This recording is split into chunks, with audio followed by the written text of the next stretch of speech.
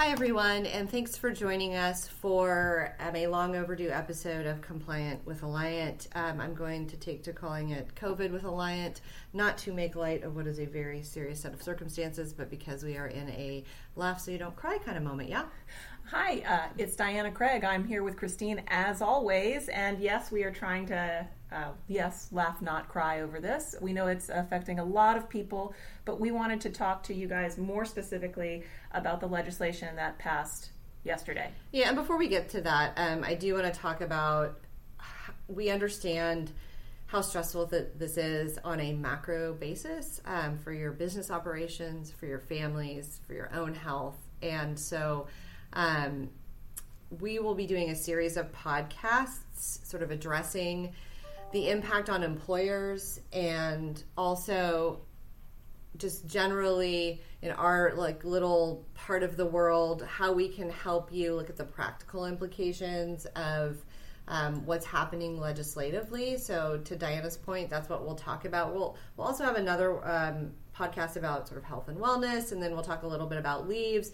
We have a number of written pieces that are already available, FAQs, charts, 50-state charts. All of those are going to be important. They're going to be updated. Please access them and use them. We want to make sure we're coming to you with really practical guidance and not adding to the noise that you're already receiving. So let's talk through a little bit. Diana, do you want to start on the Families First Coronavirus Response Act? Well, yeah, I mean, it's just been a little bit of a whirlwind. We had the House introduce a bill on Friday. We wrote that up really quickly, and then the iterations changed fast. But what we want to really look at today is what got passed by the Senate and signed by the President. So that's where we're going to really just drill down. Yeah, and there was definitely a sausage-making component of this yesterday as Diana was reading 70 million versions of the bill, and we're grateful to her and some other of our folks on our team for getting that out quickly. Another little note here, too, is that we are social distancing, and the sound quality might not be as good as it normally is, and I think we're all in a place where we're going to have some grace and some forgiveness on all of that. But yeah, so do you want me to launch into the family leave part? Or yeah, I mean, I think just as a quick overview, going through these bills, when I read them, I'm reading them through the lens of how is it going to affect employers plan sponsors. For my money, that is basically we have an Emergency Family and Medical Leave Act, Emergency FEMLA expansion, a provision for emergency paid sick leave. We have payroll tax credits that employers who are subject to those two new emergency provisions can take on their quarterly payroll taxes. And then the number 4 for me, and again, this is for employers and employer plan sponsors, is coverage of testing and visits connected with testing for COVID-19. So those are the pieces, and I think, Chris, you want to tackle FEMLA? Yep. Yeah, I do. And notably, there are some other pieces that will indirectly impact employers that we're not covering here. We are aware that they are there. It's the unemployment provision, and that's important to take a look at and to engage with your state employment departments. So essentially, the first provision Diana noted is emergency paid family medical leave for employers with fewer than 500 employees. A good level set here is this amends the FMLA. So we are going to incorporate those rules that haven't specifically been changed here. So we're going to level set with 12 weeks of leave permitted under the statute. The 50 employer threshold goes away, and we're looking at all employers with fewer than 500 employees. Now, there's some really important distinctions here on eligible employees. So again, those of you used to FMLA, it's 12 plus 1250 hours. We're looking at any employee who's been employed for at least 30 calendar days. What I'm seeing the most questions on since we released this yesterday is the idea of who is a covered employer, okay? And how do we figure that out, especially if you're a single employer with one structure, that's easy.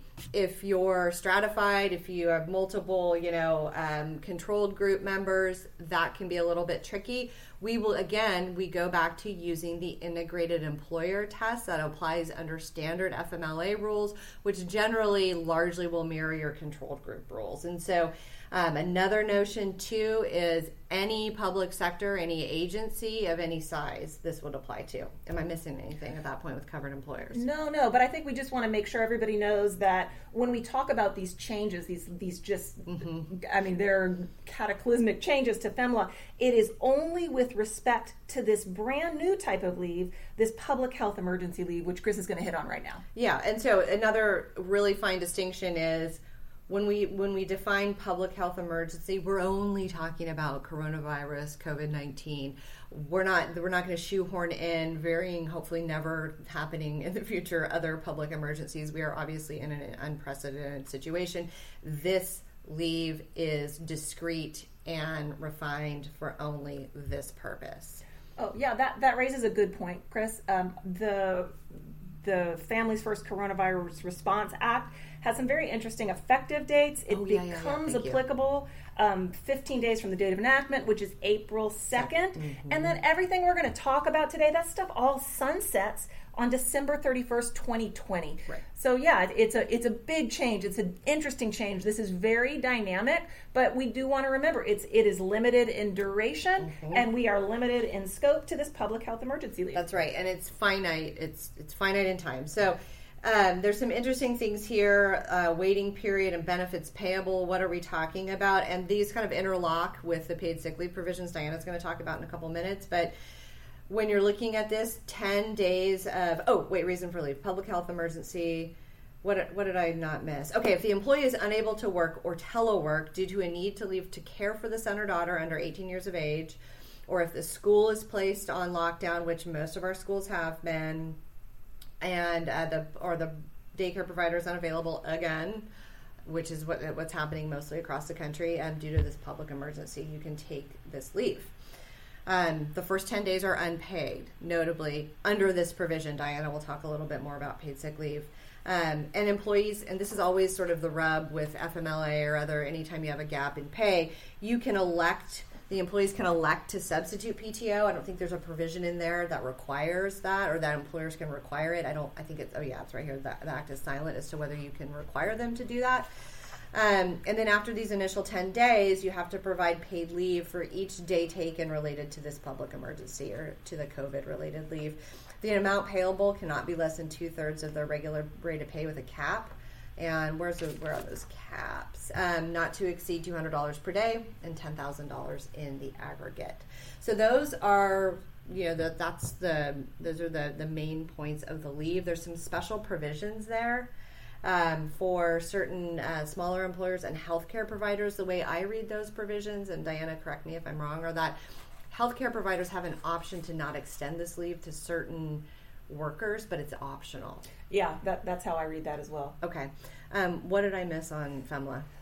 Do we want to talk about, one thing I thought was interesting here, when we talk about this very confusing definition of covered employer, which is basically from one employee up to 500, a lot of us are scratching our heads on that, but there was a provision of the law that gives the Secretary of Labor the authority to issue regulations to basically exempt small businesses with fewer than 50 employees, but that's not done yet. So it's something we're just watching. There will be regs on this. There's going to be even sub-regulatory guidance, probably sooner rather than later. Yeah, maybe only sub-regulatory guidance. And that's and that's really, again, what we're seeing the most of is how does this stuff apply? And we hate to say right now, some of these answers are just we don't know yet, and we'll be waiting for that regulatory or sub-regulatory guidance. If you guys remember the days of the ACA, there would be FAQs Part 1, 2, 27, and we may be looking at that. And at least with the FMLA piece, we have that integrated employer test where you have multiple entities and you're trying to figure out how that works. Okay.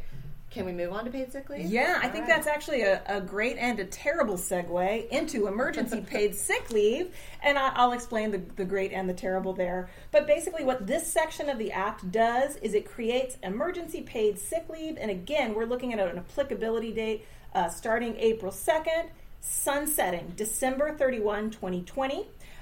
It's basically any covered employer, so an entity with one employee, but fewer than 500 employees. And just to shout out that public agencies, it's going to be one or more employee. Why I was kind of making that great and terrible comment is when we look at this 500 employee threshold under the paid emergency paid sick leave provision of the law, I think that is tying into the FLSA, and the FLSA doesn't have a counting threshold like. It doesn't automatically default to control group rules or an integrated employer standard. So I just have been scratching my head a little bit on how do we see who's in this and who's out. And I guarantee that's going to be one of the first things we get guidance on. Yeah, we've been talking about this a lot this morning, kind of trying to figure out. And I think the idea, for us is that FLSA essentially applies to, employers with one or more employees. And we're generally not dealing with this idea of a cap, right? And so the law isn't written in a way right now, and again, this is just from our research this morning, where it accounts for how you manage a cap. And so that's what would be nice to have guidance on. Yeah, and again, the Secretary of Labor has the authority, but has not acted on it yet, to exclude small employers, basically our 50 and fewer employers. And do we want to talk about covered employees? It's immediate use. I mean, there's a lot more to talk about here, and I just want to hit what the basic entitlement is. So the basic entitlement for a full-time employee is 80 hours of paid sick time. When we're looking at part-timers, we're looking at what they would have worked on average over a 2-week period. So we're looking at that, and I don't think we're guessing when we say that amount of paid sick leave could plug into the unpaid portion of the FMLA piece that Chris talked about. Well, and I think the law says that specifically, yeah. But so also when we look at this, we want to take a look at when you can use it. So it's basically an immediate entitlement to use this leave. So that's very, very important for employers. And one thing that I wanted to just really call out before we go into reasons for leave is that there is a directive in here that the Secretary of Labor issue guidelines to assist employers in calculating paid sick leave within 15 days of enactment of this law. So we know we're going to get guidance there. We know it's going to hit other things as well. It's going to be trickling down. And we know with paid sick leave that the devil's always in the details there, right? Oh, for sure. So, yeah, we'll be waiting for that. And so when we look at the reasons for leave, they've bulleted out, I think it's 6 reasons. So it's basically the employee is subject to a governmental self-isolation or quarantine mandate. The employee is needing to comply with the directive of a healthcare provider to self-quarantine or isolate, and again, related to COVID-19. And absence to obtain a diagnosis or care if you're experiencing COVID-19 symptoms. And then the next 3 are interesting because it's to care for a family member who's subject to a local quarantine, state or local or governmental quarantine order, or who's been advised to quarantine by a healthcare provider related to COVID-19. The next one is to care for a child, again, if the school, place of care is closed or the child care provider is unavailable, again, due to coronavirus. And the last one's a weird catch-all, and it's if the employee is experiencing any other substantially similar condition specified by HHS. So I thought that was an odd list, and the only reason I wanted to call it out, and I don't want to go into too much detail on sort of like amounts payable here, but basically for the first 3 leaves I covered, which are the leaves related to the employee. Employee is quarantined. Healthcare provider says employee should quarantine. Employee's got symptoms. You're going to get 100% of wages. For those last 3, so we've got family member, child, and then substantially similar, you're going to get 2/3 of wages. We also want to watch for a new notice from the Secretary of Labor. It's basically a posting requirement. They are mandated to put that out within 7 days. So that is going to come up fast. Yeah, no kidding. And just a note here, too, we want to make sure that we just do a little call out for union employees. There's flexibility there in complying with the law by way of a collectively bargained agreement under those terms. So if you have union employees, you'll want to talk to the unions about that. Take a look at those and see how those interlock together. And that's a great point because that's both the new emergency FMLA and the emergency paid sick. Yeah, those two. There's a lot of parallel provisions in the law in that regard.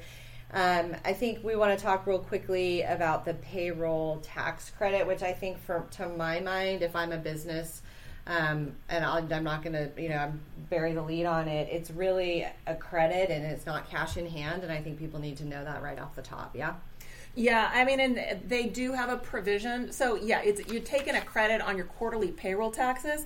So if you owe however much, you get to take this amount that you've paid for FEMLA, the emergency FEMLA or the emergency sick, off the top. And then anything else due to you gets refunded to you. But this, again, it's just not cash in hand. Right, and I mean, obviously we all know that that's really what the problem is right now. But we just want, folks out there to be clear about that. Let's see, what else? Oh, COVID testing. Let's talk a little bit about that. There's a requirement that any costs related to the testing and diagnosis, the products related to that come at no cost to the participants, both under group health insurance and individual plans. I think the fine distinction here, because there's been some IRS guidance as to HSA eligibility and all that, the fine distinction here is that we're really only talking about testing. We're not talking about treatment. So the plan from a cost perspective, and we talked to our folks, our actuarial folks here who are great, and confirmed with them that their thoughts are that the testing itself is not going to create a ton of new costs for plans, especially self-funded plans that are going to have to account for this and have already budgeted for the year. But it will, but the treatment, of course, is a different issue. Yeah. I mean, and I think, too, that when we look at the cost for the testing and the visit in connection with that testing, the worst case scenario would be, an ER visit cost, and that is nothing compared to the scale of what the cost for treatment could be. Right. So a really important distinction. And it does say ER here, but I know that I think generally, leadership, political leaders, what we're hearing is that don't go to the ER for this test. And so certainly we hope that that folks are honoring that. I think this covers us from Families First Coronavirus Act. But I did, now that we have this platform, I did kind of want to run through a couple of other things real quickly that we're seeing a lot of questions on. Because again, we're just trying to be nimble and react to sort of what you guys want to know about. Another question I'm getting all the time is, what do we do with furloughed employees and employees we need to reduce their hours or lay off? And can we keep them on the plan? Do we have to offer them COBRA? That's going to come out in some written stuff for us tomorrow, but or whatever day this is. I think you're probably going to get this on Friday. But I did want to hit it real quickly with Diana. Essentially, it's the same approach we take on any sort of unpaid, unprotected leave. So if somebody's hours drop and make them ineligible under the terms of your plan, then you're looking at, do I have any other policy in place that would keep them on, whether it's an employer policy? And I'm not talking about FEMLA here. I'm not talking about any protected leaves. I'm talking about operations are shutting down. And so a couple things to think about. What do your employer policies say? What do your eligibility plan provisions say? You have to go by those. And then, are you required to offer COBRA? Yeah, you are. If benefits are going to terminate. But remember, your ACA full-time status determinations, those hold for an entire year, even where somebody's hours drop. There's issues with paying premiums. So let's say you allow them to stay on the plan, and a lot of policy or employers do. Let's say you're going to allow them to stay on for 3 months. How are you going to pay premiums? These are all things you need to consider. Well, and my recommendation on the paying premiums is always just have employees pay post-tax by check.